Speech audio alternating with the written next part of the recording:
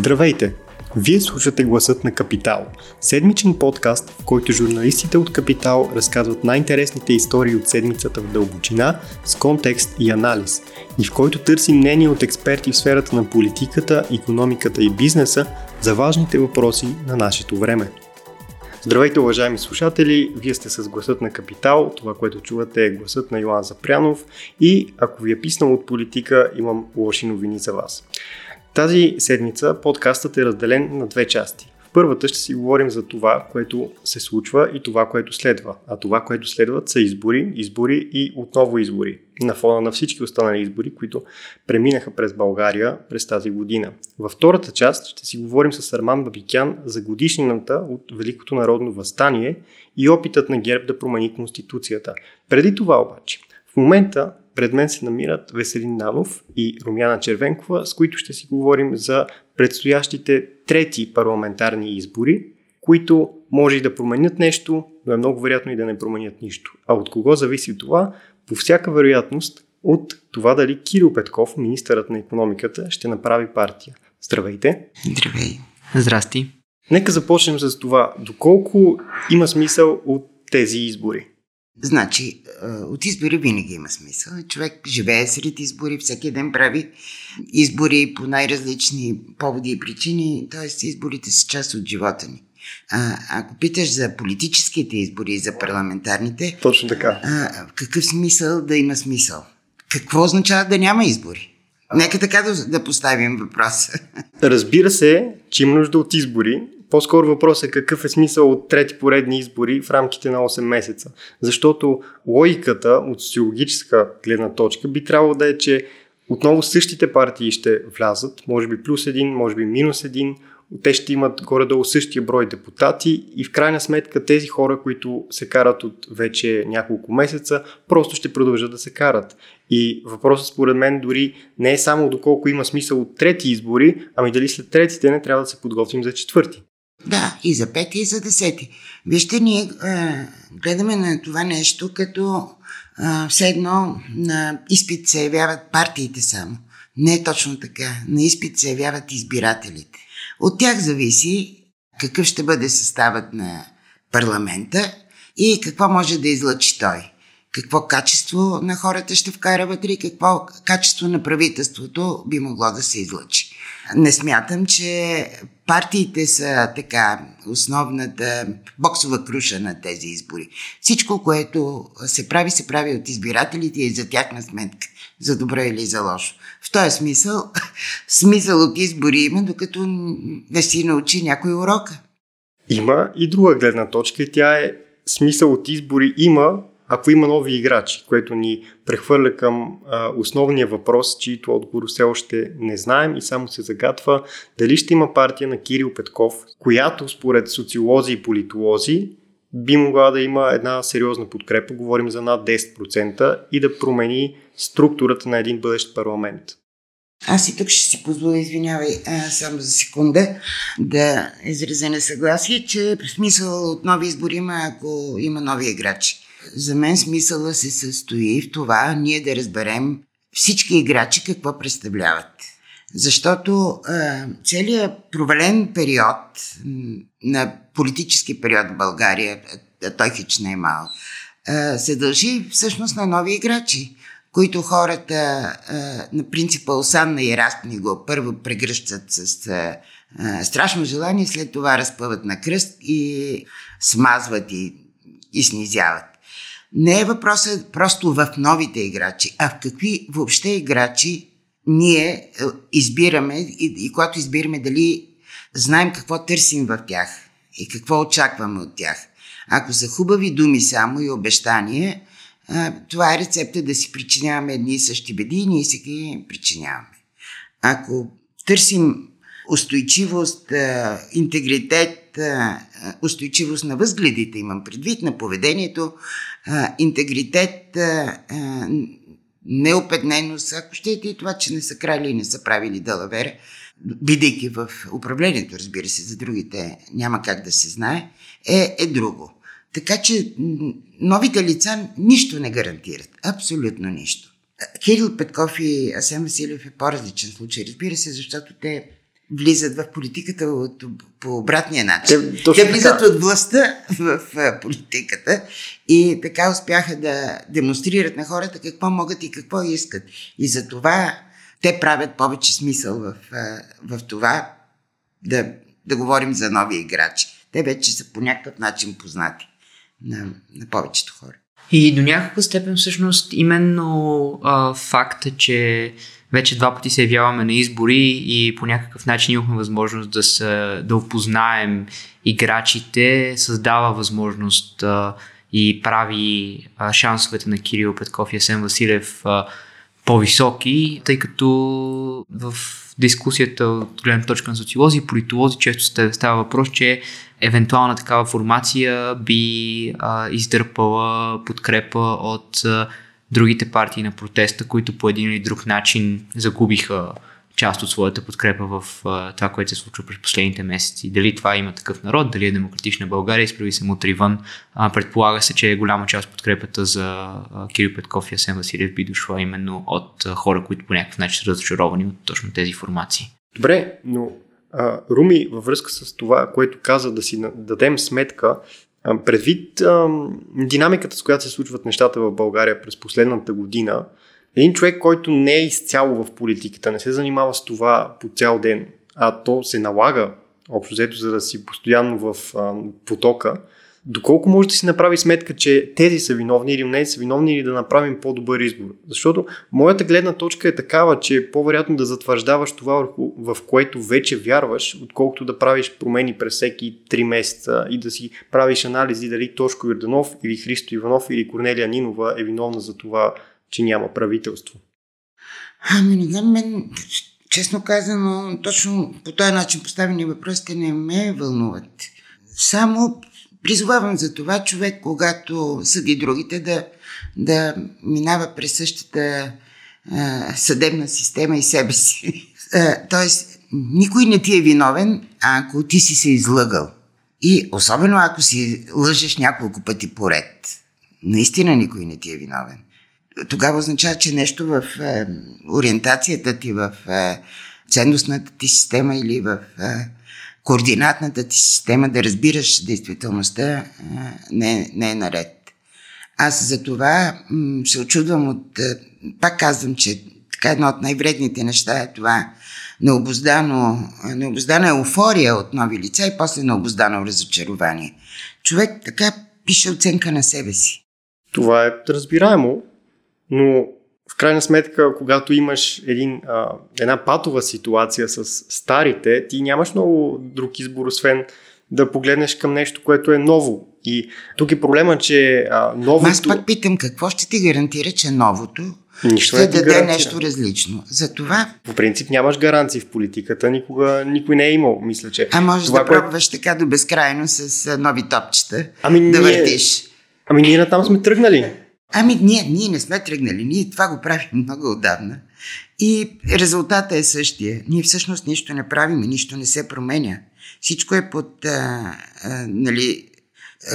огромни заклинания, последното, от което се изчегъртването, но както виждате, нищо не се променя и няма да се промени по този начин.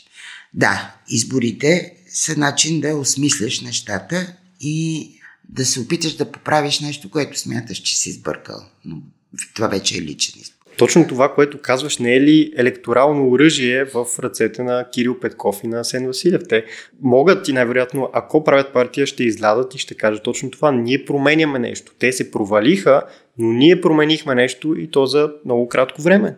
Значи, нека да бъдем така справедливи. Кой от партиите, които не са участвали в правителството, би могъл да излезе и да каже: ние ето променихме, другите не. Затова казвам, че е електорално оръжие. Добре. Електоралните оръжия рядко са много справедливи. Така е, но то може да е всяко оръжие, всеки нож почти може да бъде из 2 остриета. Вижте, сега това са някакви такива детайли, които мисля, че по-важните неща са, ако тези хора правят партия, какво ще кажат за нея. Да, ние можем да им вярваме, че те ще продължат да правят това, което правят, но какво ще кажат за нея, как ще я разположат. Много е глупаво някакси да се обсъжда проект, който дори не е обявен. Аз имам такава вътрешна съпротива. Но пък е интересен така знак за това, че всъщност Петков и Василев дори няма нужда да излизат и да казват ето вижте, те се провалиха, а ние успяхме да направим първо, второ, трето, защото хората, които ги подкрепят, до някаква степен ги подкрепят именно защото мислят, че това вече е така. С други думи, те влизат, ако влязат в политиката, ще влязат с може би така един доста силен старт, именно защото самите избиратели виждат контраста между това, което те правят и онова, което партиите на протеста обещават, че ще направят, но така и не успяват. Сега дали са виновни или не, те самите е един друг въпрос, но той според мен не би имал толкова голяма тежест върху решението на хората да подкрепят Петков и Василев. Аз се страхувам, че може би се надува един погрешен балон в цялата история. Много е хубаво това, което направиха Петков и Василев, което прави не цялото служебно правителство, но няколко души от него. Но пак да ви кажа, вече се появяват и въпроси. Добре де, изкараха толкова много неща, толкова много престъпления, прегрешения, всякакви на предишната власт. Какво следва? Това, което следва, всъщност следва от парламента. Оръжието, с което работи едно правителство, са законите, които се приемат в парламента. Така че това тяхно предимство, то за началото е добре, но в един момент ще забуксува. И всъщност ще се види, че никое правителство не може да направи нищо, ако не разполага с съответните закони или промени в закони, така че да прави реформи, да модернизира страната и да върви напред. В този смисъл партиите са необходими, не само правителства, те са в скачени съдове, взаимно необходими си един на друг, за да могат заедно да правят нещата. Едното е законодателна власт, да дават основата на реформите и другите, които да я изпълняват. Точно това ни вкара в този така затворен кръг, защото партиите, които в момента са в парламента и в предишния парламент, те можеха да правят плаващи мнозинства за различни законодателни инициативи, но не могат да направят едно мнозинство, което да излъчи правителство. Това може би е голямото предизвикателство, пред което Петков и Василев са изправени, и той е малкият прозорец за действие, който те имат. Защото тази подкрепа, която до сега те са генерирали, много лесно може да се оттегли от тях, ако те не вземат тези действия, не предприемат действия към сформиране на партии или участие в избори под някаква форма. Така че те наистина, и това между другото се вързва с това, което Руми каза, че се надува балона, защото те изведнъж на плещите си, точно според мен ние слагаме, избирателите слагат тази голяма отговорност да развържат гордиевия възел и да предложат правителство, след което може да се сформира мнозинство. Това са прекалено големи очаквания на фона на събитията от последните месеци. Това, което наблюдаваме като дискусия политическа. Да, и аз все пак сметам, че не трябва да слагаме каруцата пред коня и да говорим за правителство, при положение, че задачата, която трябва да решим, за избори, които да изпратят в парламента толкова партии и такива, които могат наистина да създадат едно устойчиво мнозинство. Поне се видя, кои не могат. Ще има и други избори, тези за президент. Доколко има въобще някаква заплаха за втория мандат на Румен Радев, доколкото в момента сме 2 септември и няма нито един друг кандидат.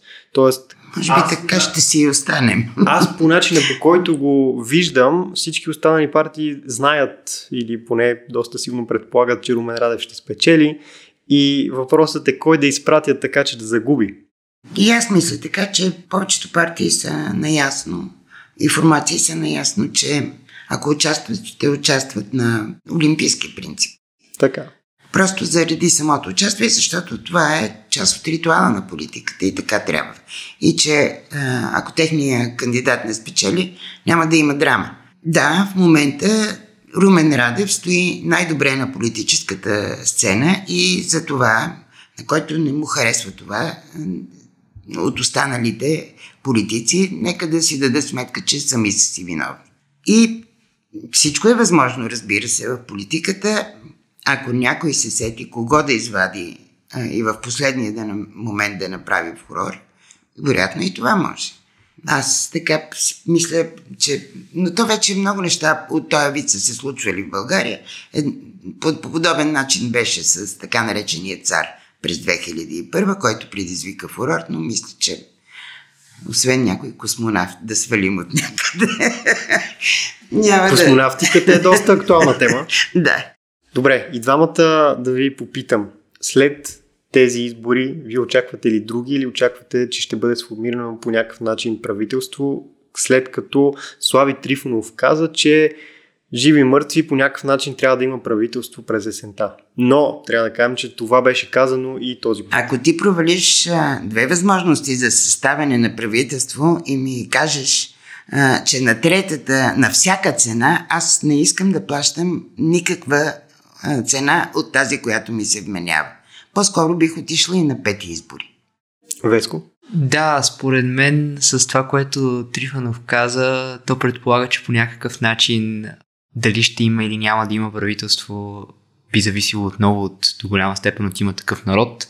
А както виждаме в момента, особено с този потенциален проект на Петков и Василев, изобщо не е ясно в крайна сметка кой ще трябва да понесе теглото на това решение. И според мен именно от действията, които предстоят да се случат в идните седмици от различните политически играчи, до голяма степен ще зависи дали може да се сформира правителство или не. Така или иначе, според мен статуквото и всичките му сценарии леко се, как да кажа, търпят някакъв провал. И така подредени някакви неща, ето на първия път няма да стане, втория път, обаче на третия път ще стане и всички заедно ще се прегърнем и така ще зарежем всичките си червени линии помежду си, ще направим кръгла маса и мирен преход. Аз, за да запазим всичко така, както е било, за да продължи, не мисля, че много лесно ще се случи този вариант. Финално да ви попитам, ако, т.е. не ако, ами то вече със сигурност ще има трети избори, кои формации очаквате, че ще спечелят от това, кои според вас ще загубят в брой мандати? Пак зависи какви политически сили ще се явят сегашните, дали към тях ще се добави проект на Кирил Петков и Асен Василев, или пък те ще се включат към някаква съществуваща или ще направят нова коалиция с няколко през движение. Ако те се включат в изборите, ще стане по-интересно при всички случаи. Могат да се подредят. Разположението на силите в парламента може да се попромени. Всъщност аз така, връщайки се към началото, когато ти спомена, че сме в патова ситуация, в която не е ясно дали изобщо трети избори ще могат да развържат, дали третите избори ще променят съществено броят на мандатите, със сигурност ще зависи до голяма степен от някаква нова политическа формация. Поне това бяха и коментарите на политолозите, които интервюрахме за този брой на Капитал. Ако няма?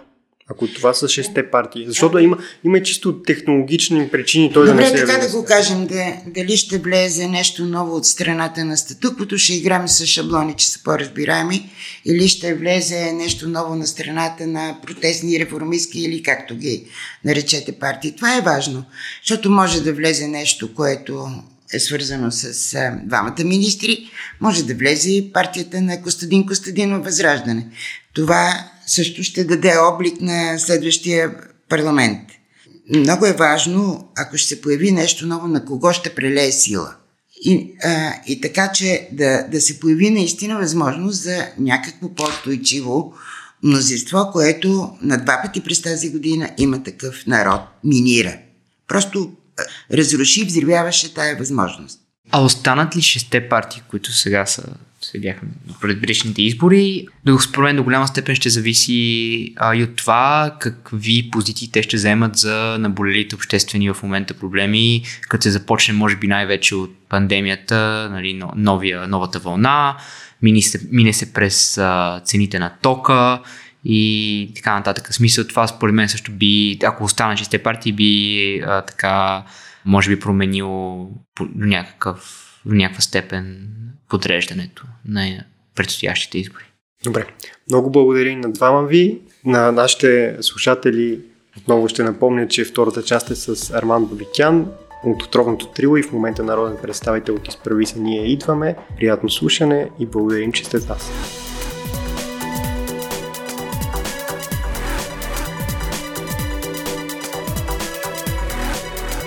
Здравейте отново, уважаеми слушатели! Вие отново сте с Йоан Запрянов и Гласът на Капитал. Преди една година, почти точно една година, защото го записваме на 1 септември, а е много вероятно да излезе на 3 септември, беше Великото народно въстание.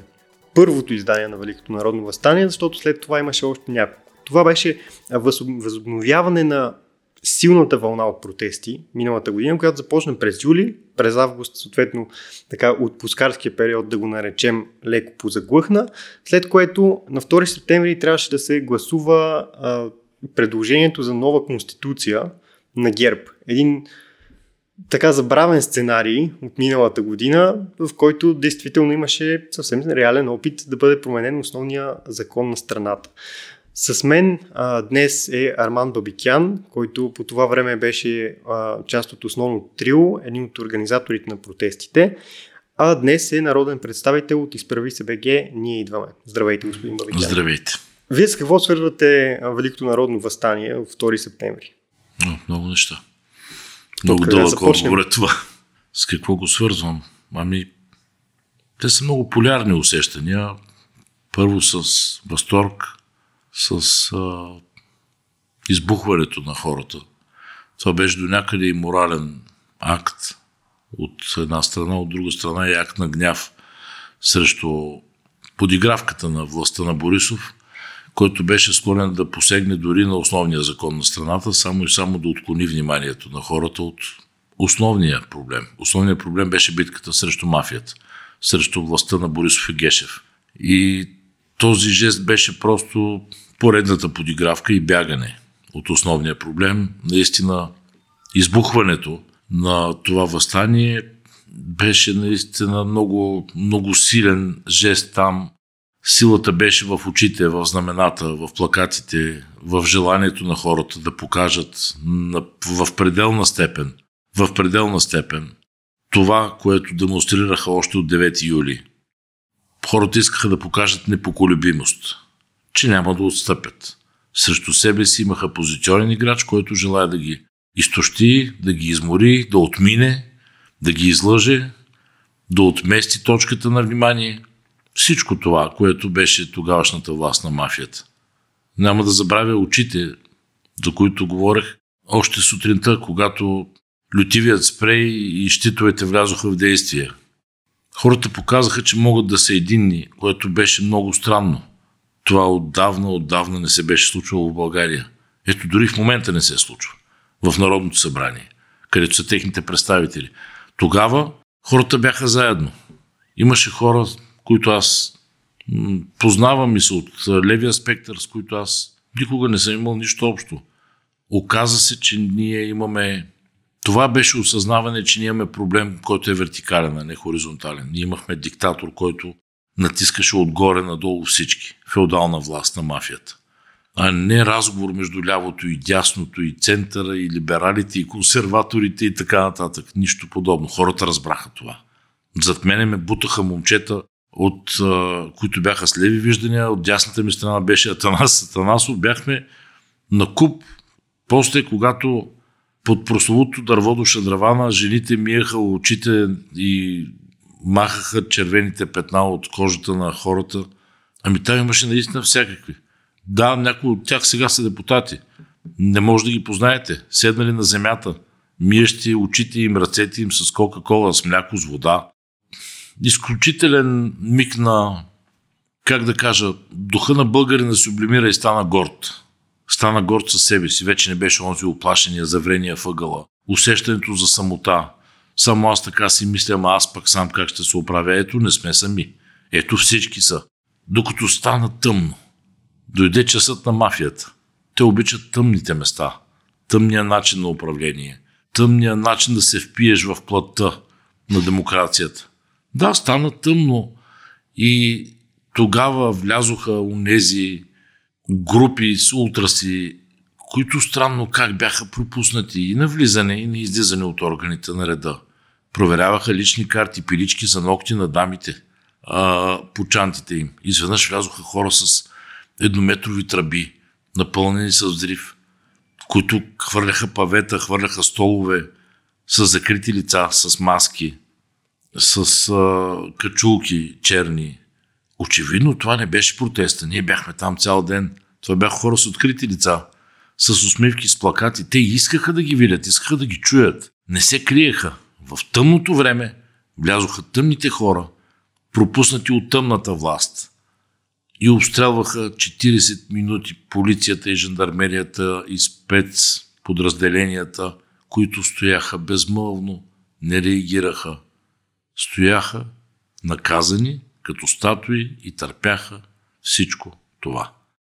Настъпи разделението, тези хора, след което си тръгнаха, пак толкова безпрепятствено. Въпреки че това сигурно е най-сниманият триъгълник в държавата, може би след Козлодуй. Не знам има ли по-снимано място, може да има. Не съм специалист. И тогава полицията тръгна на щурм и преби тези, които не са ги нападали. Аз крещях от трибуната, Николай Хаджигенов беше застанал между тях. Това бяха момчета, които ние сме пазили с живи вериги, с децата си, с жените си, за да не бъдат наранени. Нашият протест не беше срещу тях. Борисов много добре знаеше срещу кого е този протест. Той се скри зад каските и щитовете на тези хора. Като мишка, като всеки страхливец, като всеки диктатор. В своя бункер или ловна хижа, все едно. След което имаше повече от... После видяхте, бяха прибити възрастни хора, журналисти, хора, които се намираха на стотици метри разстояние, стояха учени хора, които седяха кротко на пейките в градинките, изкараха водно урадие. Защо? Да оплашат. Да оплашат и да смачкат самочувствието на избухналата гордост и дързост. Целта на втори беше хората да бъдат смачкани, оплашени и стъпкани. Всъщност, за мен никога няма да забравя тази нощ. Истинският ми страх в душата ми беше след като всичко това свърши. Страхът ми беше не това, което си е мислил Борисов, а дали хората ще се осмелят и ще дойдат отново на площада на Трети. Ето това ме беше страх. Всъщност това, което не знаех, беше ще има ли хора на площада на Трети. И повярвайте, имаше повече хора, отколкото на втори. Тогава разбрах, че сме успели. Добре, но чисто практически мина предложението на ГЕРБ, т.е. Борисов си спечели, ние сега в ретроспекция, каквато е идеята на този подкаст, със сигурност можем да кажем, че предложението за Велико народно събрание беше със сигурност губене на време, т.е. печелене на време, каквото той успя да си спечели. Предложението за Конституция беше убито на втора, трета точка от дневния ред, някога си на някое събрание през декември или ноември, нещо подобно. Беше просто сякаш нищо не се е случило, сякаш никой не е предлагал да се смени основния закон на държавата. В този смисъл, в ретроспекция, провалиха ли се протестите? Защото оставка нямаше, но в крайна сметка днес премиер не е Бойко Борисов. Много ваши колеги ми задаваха този въпрос. Част от тях, защото бяха от империята на властта, други, защото просто откровено любопитстваха. Аз още тогава им казах, Борисов загуби. Борисов беше премиер тогава и продължи да бъде още няколко месеца премиер. Борисов загуби, защото той не беше разбрал още това.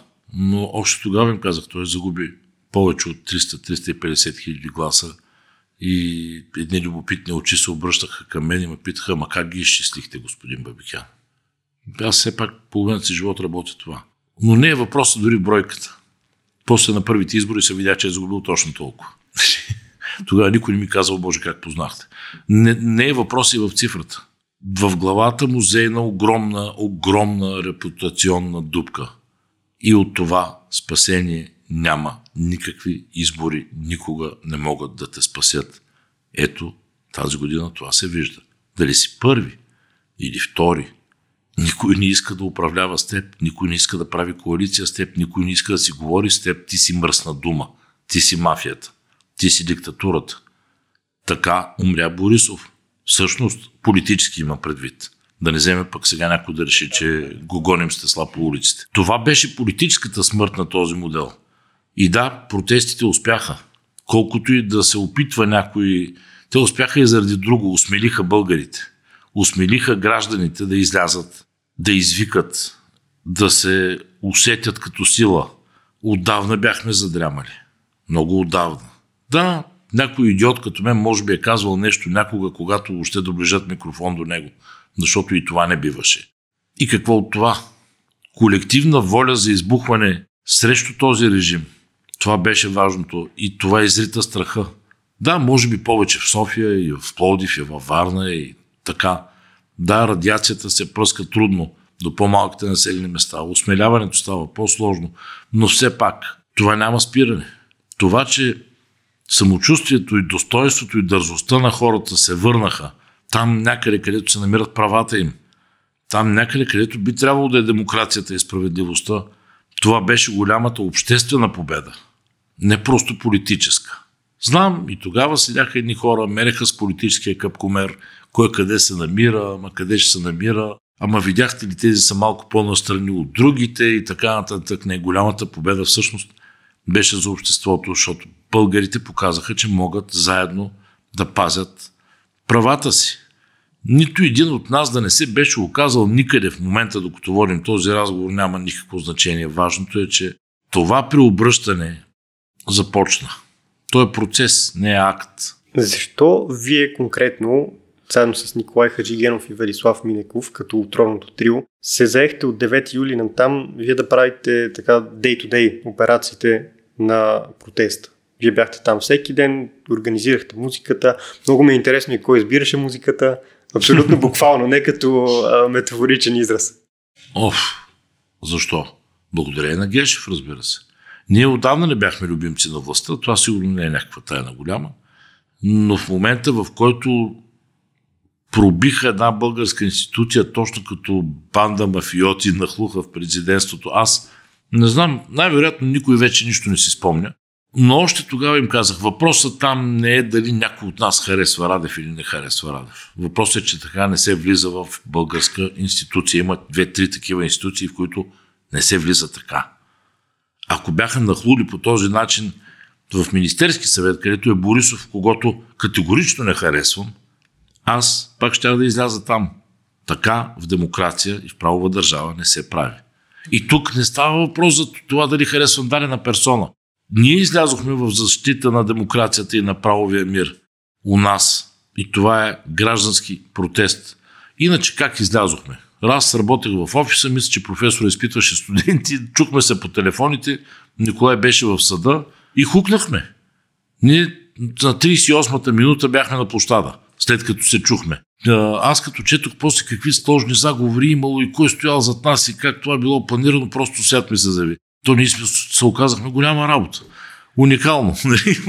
Но така отидохме там, да. Не, въпросът не е как стигнахте на 9 юли, когато всички отидоха що горе спонтанно. Но да, въпросът е защо бяхте там отново на 10, на 11, на 12. Защото знаехме, че нашето упорство има значение, защото те от нас очакваха да се откажем, да повикаме малко и да си тръгнем. Не бива така. Не можехме да се откажем. Нашето постоянство срещу тяхното дебелокожие и мафиотска власт не можехме за миг дори да се откажем, не сме си го и помислили. И да, търсихме помощ от приятели, и да, осигурявахме музиката, избираха момчета в офиса, Светло и сина Михайло също и така нататък. Какво да кажа, че председател на един народна партия седеше и мъкнеше яйца и минерални води и тениски и бършеше сълзите на хората. Някой да чу тогава, че има председател на политическа партия там, никой не е спекулирал с това. Да, дясна партия, от този спектър и т.н. Никой не е бил там за реклама. Никой не е бил там, за да си прави кампанията, какво ли не. Че аз на този площад подадох ръка на хора, с които политически съм на 200 км разстояние. Да, говорихме си и с Румен Петков, с хора от Възраждане, бога ми, че аз съм на точно диаметрално противоположната позиция. Всички тези бяха там на площада. И един по един идваха. Видяха, че няма как. Да, и президента слезе на площада. Никой от нас не го е канил. Той разбра, че трябва да слезе. И беше важно, че слезе. И всеки един президент би трябвало да постъпи така, на негово място. Защото протеста не е за защита на Радев, той е за защита на демокрацията в България. Ето сега това се оказва проблем. Не е защитата на демокрацията, а това, че на протеста имаше страшно много хора, които са различни. Да. И това за мен също беше плюс. Не ме разбирате в никакъв случай погрешно, но сега, от началото на годината, представителите на тези партии бяха групирани, включително и вие, като партиите на протеста. Сега при вас е много очевидно защо е така, защото вие действително бяхте всеки ден на площада. Но след това се появиха въпроси, ама беше ли Слави на площада? Беше ли Тошко Йорданов на площада? Христо Иванов колко дни е прекарал на площада? Или дори може ли да бъде министър някой, който не е бил на протеста? Това нещо, което ми се струва много забавно. Въпросът е, защо е толкова... То е ясно всъщност защо е толкова лесно да се делим, когато има обща цел, а защо не се разбраха след това? Вие защо не се разбрахте? Защото вие сте вече втори мандат депутат, въпреки че мандатите ви са малко кратки. С тази скорост може да бъдем 10 пъти депутати тази година с 10 мандата. С кого всъщност трябваше да се разберем? Добър въпрос. Защото отговаряте малко на такава обща маса. Вижте, тогава, може би с днешна дата се разбира колко ни беше трудно тогава. Ужасно много хора ли се разсъдиха, че не давахме микрофон на политически лидери, на партийни секретари, на представители на различни политически сили. А ние стриктно спазвахме това, колкото ни бяха силиците. На нито един, на такива, които харесваме, на такива, които не харесваме, на никого. Знаехме, че дадем ни микрофона, на който и да е, ще разцепим площада.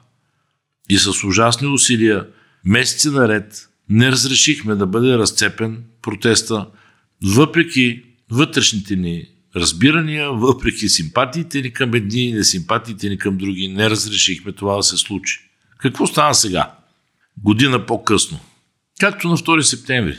По тъмна доба, хора без лица и с качулки се появиха и започнаха да разцепват, да делят, да дърпат назад. Хора, които се движат зад пердето на официалната политическа сцена. И изведнъж се оказва, че приоритетите някакси ги няма. Някой, забелязвате ли, водим непрекъснато разговор за правителството. Абе, защо се провали това правителство? Ами следващото, ами следващия мандат. Айде следващ парламент. Айде пак мандат, айде пак. Хора, да, разбира се, че е прекрасно да знаем кой ще е министър, какви качества има. Ами не беше ли важно всъщност да има парламент? Ние сме като в автомобил с старт-стоп система. Непрекъснато спираме парламента. Основният производител на реформи е парламента. Прословутата промяна в правосъдната система, лайт мотива на Христо от сума време насам и на Хаджигенов и така нататък. Ами, трябва да работи парламента. Не просто да има министър на правосъдието. Той не променя законодателство и не прави реформи. Така и по отношение на икономиката. Значи какво излиза? Някой непрекъснато ми спира органът производител на реформи. Кой има изгода от това? Изгода имат тези, които до вчера бяха на власт. Те нямат интерес реформите да се случват. Те искат да преструктурират капиталите си, да покрият това, което би могло да бъде застигнато от една реална и справедлива власт. Те се преконфигурират, самочувствието им се връща, един човек започва пак да ми се хили от джипката. Интерес от това да няма парламент и той непрекъснато да тръгва и да спира, това се случва. Докато се водят слабоумни спорове за това кой е бил прав и кой крив. Спомните ли се, като свършиха протестите от миналата година, понеже оттам тръгна разговора ни, тримата тръгнахме да обикаляме. Не мили, не драги, трима сме хурковци, ходихме да си говорим с Христо Иванов, с Атанасов, с Боби Сандов от Зелените, с Слави Трифонов, с Майя Манолова, с всичко това, което днеска журналистите му лепнаха етикета протестни партии. Да са живи и здрави. И тогава Говорихме само за това. Ние, понеже не бяхме партия, ние сме 3 физически лица там. Казахме, ние сме прекрасния липсващ субект, който всъщност водеше протестите. Стъпете на гърбовете ни. Ние ще направим мост. Минете по нас. Съберете се и направете огромна антикорупционна дъга, букет, ветрило от партии, които да блъснат статуквото в челото. Не се събраха. Чисто като брой депутати се събра със сигурност блокиращо мнозинство. Не само. Ако всички тези хора бяха заедно.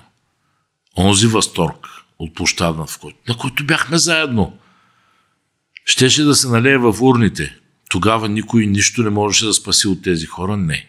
Ние получавахме отговори не. Започнахме на 2 ноември да обикаляме. И свършихме на 20 януари. 70 дни обикаляхме като кретени дипломати между тези партии, за да се опитаме да им кажем: съберете се, съберете се. Ние не настояваме да сме вътре. Ние ще се дръпнем назад. Ползвайте ни за посредници. Съберете се. Нищо подобно не се случи. И може би още тогава наивните ни глави е трябвало да разберем, че всъщност никой с никого не е имал общи интереси от тези хора. Говоря за моите приятели, отдясно. Лесно ми е да ругая левицата, защото това ми е било естествен опонент през целия ми живот. Не, нашите приятели, тези, с които имаме общи идеи и в правосъдието, и в икономиката, и в, ако щете, и в зелената икономика, ако щете, в 4.0 ерата, не се събраха. Което веднага ме кара да си мисля, че други хора с тъмни качулки и маски на 2 септември са влезли в мирния ни политически живот и казват: не се обединявайте. Няма ли едно по-просто обяснение? Не казвам, че то сигурно е правилно, но не важи ли максимата, че е много по-лесно да се обединиш срещу някой, отколкото след това? Винаги след това има вакуум, защото след изборите през април Борисов спря да бъде премиер. Изкара още 1 месец формално, но общо взето спря да има власт в парламента. И до голяма степен нямаше никакъв политически капитал да прави нещо от Министерски съвет. Тоест тази цел се оказа изпълнена още от първите избори. След това отидохме и на 2, сега ще идем и на 3. Но проблемът не е ли, че тази официална първа цел да го няма Борисов вече е изпълнена? Да, и малко си отдъхнаха хората, защото след това... Но това е видимата част на мафията. Всъщност кръговете с пари, които стоят зад него, не са помръднати. В тях бръкна Кирил Петков, Асен, Бойко Рашков и т.н. И това пак е върха още. Това са огромни количества с милиарди накрадени пари. Да, лицето го няма. Но властта е тук на мафията. Мафията е тук все още. Това е проблема. И когато човек иска да изрине, той трябва да рине до дъно. Защото утре ще произведат друг Борисов. Може да се казва Арман Бабикян или пък Иван Петров или все едно кой. Друг монарх, който пак щастливо и симпатично ни лъже и дава да му пипаме мускула и през това време ни обира джоба. Интересът се възпроизвежда през интереса на капитала. България е парцелирана. Всички знаем кой държи гъста в България. Всички знаем кой държи петрола в България. Всички знаем кой копае полезните ни изкопаеми. Всички знаем изкуствените и естествените монополи в страната. Всички знаем как е парцелирани медийни, ако щеше рекламния пазар, за да дойде малко по-близо до нашия сектор. Всеки сектор е така. За каква свободна пазарна икономика говорим в европейска България? Няма такава. Щом няма такава, няма да има и конкуренция. Щом няма да има конкуренция, няма да има и развитие. Щом няма развитие, няма да имаме брутен вътрешен продукт, растящ, след като няма да имаме такъв, няма да има и пенсии. Да прескочим обратно до социалната точка. Мафията разяжда всичко. България е проникнала до такива дълбини, че не можем да се задоволяваме с един Борисов. Мафията превърна от едно поколение в модел за възпитание жените с силикон и мъжете с баници и татуировки, много год. Но се оказа, че модела за успех е да имаш ланец на врата, да можеш да си юнак, а не да си образован или пък трудолюбив или талантлив. Едно време трябваше да се едно от трите неща и значи имаш основания за растеж. Сега се оказва, че не. Националните модели за успех са други. Аз бих казал, че основното, което се търси, е лоялност. Точно така. Значи се връщаме обратно в феодализма. Целуваш ръката на сюзерена, получаваш 20 войници, 10 клини с жито и си щастлив. Не мисля, че можем да бъдем върнати в тази точка и хората не искат да бъдат върнати в тази точка. Затова и просто изчезването на Борисов е изчезване на един образ. Ще си намерят друга пионка. Той беше пионка. Когато дойде на власт, той беше пионка. Сега ни разиграват нови такива. Той беше някакъв юнак с черен шлифер, там кожен. Разпитваше в кабинет си в местото Валю Топлото от ТЕЦ София. Представете ли си? Кмет, който води разпит. На някого правиш ли му впечатление? Не. Как така водиш разпит, бе, господин градоначалник? Сега ТЕЦ София има 1 милиард дълг. Положението е абсолютно същото. Няма Валю Топлото, има Сашо Хладното. Все едно. И нищо не се е сменило. Касите за точене стоят. Затова и факта, че Борисов е махнат е частичен успех. Факта, че Гешев ще бъде сменен е частичен успех. Трябва системата да бъде сменена. Трябва да бъде сменена цялостната реформа в правосъдната система, трябва да предвиди да не се случват гешевци. Съответно и да не се случват борисовци в България. Т.е. да нямаме квази-монарси, които седят стъпили върху няколко турби с пари. Защото дори и в днешния парламент, който е в пъти по-свободен, да, по-шумен, може би по-бравурен, може би малко по-емоционален. Какво обсъждаме? Онези телове, които са опънати долу, за да пазят южната ни граница от предстоящата мигрантска вълна, с която Валери Симеонов беше много горд, Великата българска стена. Някой помни ли ги тези работи? Не, ние много бързо забравяме. Уникална скорост има в България на забравата. Ние Конституцията забравихме. Да, разбира се, абсолютно. Огромен обем от опиума в света се произвежда в Афганистан. Той е бил до вчера под контрол на едни хора. Днес ще е под контрол на други хора. И каналите минаваха през България. Дали ще се ползва същата канализационна мрежа? Това ще повлияе ли на криминогенната обстановка в България? И на оттечката на мръсни пари? А тези пари за кого ще работят? Кога ще чуете такова обсъждане в българския парламент? Или ще си говорим само за тел? Аз не мога да избягам от чувството, докато си говорим, че въпреки, че казвате, че протестът е успял, вие сте доста разочарован от, може би, всичко след това. Вижте, протестът успя до толкова, доколкото срина една система, сега трябва да гради. Трябва да си изградиш новия дом. Съборихме Берлинската стена вътре, между нас. В кавички, разбира се, за да не изпадаме в някаква такова самолюбие и грандиозност, но трябва да си построим новия дом. Нормалният европейски дом трябва да си построим и ето тук се проваляме. Защото онези, които отказаха да се съберат миналата година, сега отказват и да зидат заедно стените. Стаите да ги украсяват. Да ги правят светли, чисти, проветрени. Не мръсни и зловонни. С един гьол на границата не можем да се оправим. Наистина ли? Сигурен съм, че можем. Оказва се, че онези неосветени интереси отзад продължават да си живеят щастливо. Щом не сме стигнали до там, промяната е на епидермално равнище. Да, сигурно повече журналисти са се осмелили. И това е промяна също. Преди имаше 2-3 и обикновено ги уволняваха. 5, да не ги броя. Сега да, диша се по друг начин. Слава Богу. Но наистина трябва да намалим егоизма, не може да смачква всичко. Половината зала сме единомишленици, но с различни вождове на племе, които танцуват около ритуалния огън с копия в ръка и казват: нашия вожд е много хубав, той е най-дълъг и плешив и го познавате отдавна. Ама нашия е с брада, казват другите. И той по-отдавна груми врага. И какво правим? Записваме активни борци от протеста. Аз затова и преди няколко месеца в предното събрание казах на Нинова: ако е така, както казвате, аз по-добре да кажа, че не съм бил. Някак си почва да ми става неудобно. Разбирате ли? Какво ще излизат пак партизани и ще си броят дните, в които са били на протеста? Ако искат да дойдат да им разписваме книжките, да получават пенсия. Никой от нас не е бил там за това.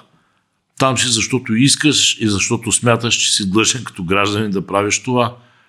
Нищо повече и нищо по-малко. Какво очакват? Сега искат да се долепят, защото този протест се превърна в политически вододел. Но това не е място, в което си купуваш индулгенция. Видиш ли, защото си бил на площада. Аз това щях да ви кажа, че ако има нещо, в което протестът със сигурност успя, то е, че има вече преди и след него. Тоест точно всички така. И го използват като компас. Точно аз така доста ненавиждам етикетите ляво-дясно, либерално-консервативно. Последно време те бяха заменени с това какво е било твоето отношение към протеста, което много хора всъщност няма да им се хареса, например, че Възраждане по този компас трябва да са доста така протестна партия, защото те бяха там от до. Така беше. И това го нямаше, например, при протестите 2013 година и 2014. Те се случиха, свършиха си работата, падна правителството, не заради протестите, ако питате мен, но така или иначе те дойдоха и си заминаха. Този протест си остана като някакво социално явление, в което продължава делбат. И ако го погледнем отново, защото ви поканих за този разговор да си говорим точно в ретроспекция, въпреки че ще ви върна и в последните минути малко към настоящето, ако го погледнем от 2 септември, да ви кажа, че една година по-късно в парламента ГЕРБ имат 63 депутати, ако не се лъжа. ВМРО, НФСБ въобще ги няма. ДПС имат 30 депутата. Вие общо всички останали имате 150, ако броим и БСП, и 115, ако не ги броим. Сега, това разочарование ли е, че въпреки тези числа, това представителство, пак нищо не се случва? Защото последното нещо, за което искам да си говорим в този разговор, за да не стане прекалено дълъг, е точно това.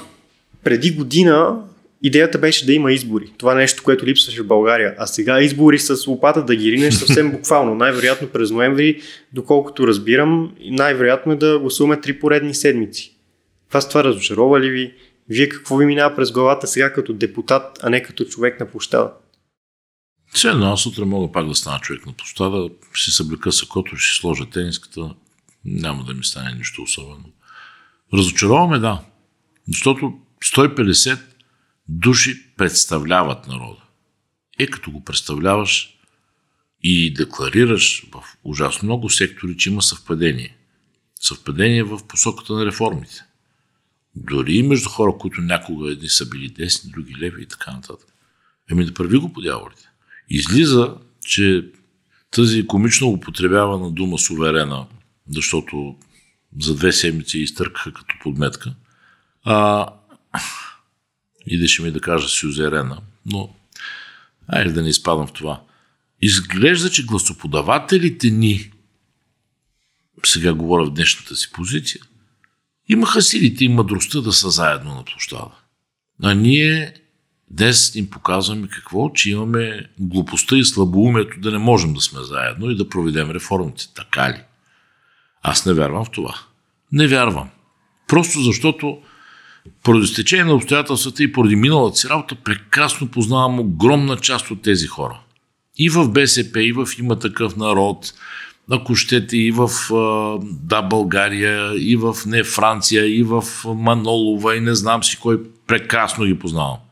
И повярвайте ми, казвам го с ръка на сърцето, нито един от тях не е толкова тъп, за да не разбира, че трябва заедно да свършат тази работа. И тук идва лошата част. Щом не е толкова тъп, значи има някакви други причини. От тук нататък следва многоточие, защото лошите неща, които ще кажа, могат да разочароват мнозина, аз не искам да го правя. Всички тези хора трябва прекрасно да си направят сметката, дали ще се представят за глупави и временно объркали се, или ще хукнат след зависимостите, които някой им е предложил. Задкулисието изяде някои от тези партии още преди да са се родили на политическата сцена на изпълнителната власт. Сдъвка ги. И това са мои приятели и колеги в парламента. Те бяха сдъвкани и изплюти преди още да са се окажали на изпълнителни позиции. Добре, това е проблема. А има ли решение? Да, разбира се. Това означава, че трябва да сме готови за дълга битка. За дълга, продължителна битка, настойчива и безотказна. Това означава, че някои хора трябва да отстъпат от егото си, трябва да спрат да плестят глупости, ако трябва този път, година по-късно, да осъзнае, че може би трябва да се съберем в един формат и да се явим на избори. Може би звучи еретично. Сигурно не е възпитаното място за покана за танц. Но колкото по-безхитростно, колкото по-прямо се съберем, както бяха хората на плочките, толкова по-добре. Сигурно няма да е в изгода на този, на онзи, другия ще стане малко по-малка звезда, на трети ще му порасне коса, на другия ще му окапе брада. Няма значение. Няма никакво значение. Не го ли направим ние, кой ще го направи? Ще чакаме да дойде пак съветската армия ли?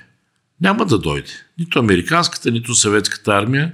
И нашите съюзници възпитано ни показаха, че могат много дълго време да ни оставят, да се оправяме сами както искаме и щом искаме да сме последни, ще стоим последни.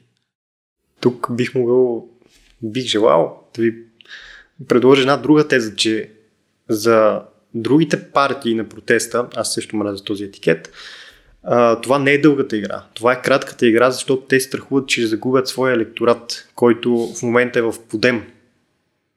И въпросът е дали те, т.е. той не е въпросът, защото той си има отговор, те дали биха рискували нещо подобно. Защото след едни избори, както е тръгнало, има много бързо след тях следващи избори. И тогава могат да те накажат. И тогава може да не си вече коалиция. И тогава вече може да нямаш 10, 15, 30 депутата, може да те няма въобще. Може да няма. И с това не свършва света. И не свършва България. Не свършва. Можеш. Някой спомня ли си, че Иван Йорданов Костов беше с Емилия Масларова в един кабинет по време на една криза? Някой питал ли го от всичките му любимци и питомци в номинално дясно, защото той е доста по-широко като представителство, да го пита как му е било? Лесно ли го е преглътнало? Някакви такива работи, защото сигурно не му е било лесно. И със сигурност му е било трудно. Или някой да е питал, примерно, в последствие възненавидяние Орешарски, когато е бил заместник председател на СДС, как беше изгонен от кандидат за кмет на София, защото някой си го бил видял на среща с Васил Божков. Среща, на която са били сигурно 15 човека. Публична, официална, номинална среща. Никой не помни тези неща, как бяха шамаросвани хора, как се налагаш да правят неща против вътрешните си разбирания, само за да могат... Някой питал ли е писача на писма до Милошевич, Георги Първанов, как подписа за НАТО? Никой. Тоест трудни решения, пряко интереса или рейтинга на някого, има моменти, в които трябва да могат да се вземат в полза на България. Нито на Иван Костов му е било трудно, нито на Георги Първанов, нито Сергей Станишев изработи влизането ни в Евросъюза, защото той го подписа накрая. България непрекъснато има родители на успех и нито един, който препознава неуспех. У нас виновни няма.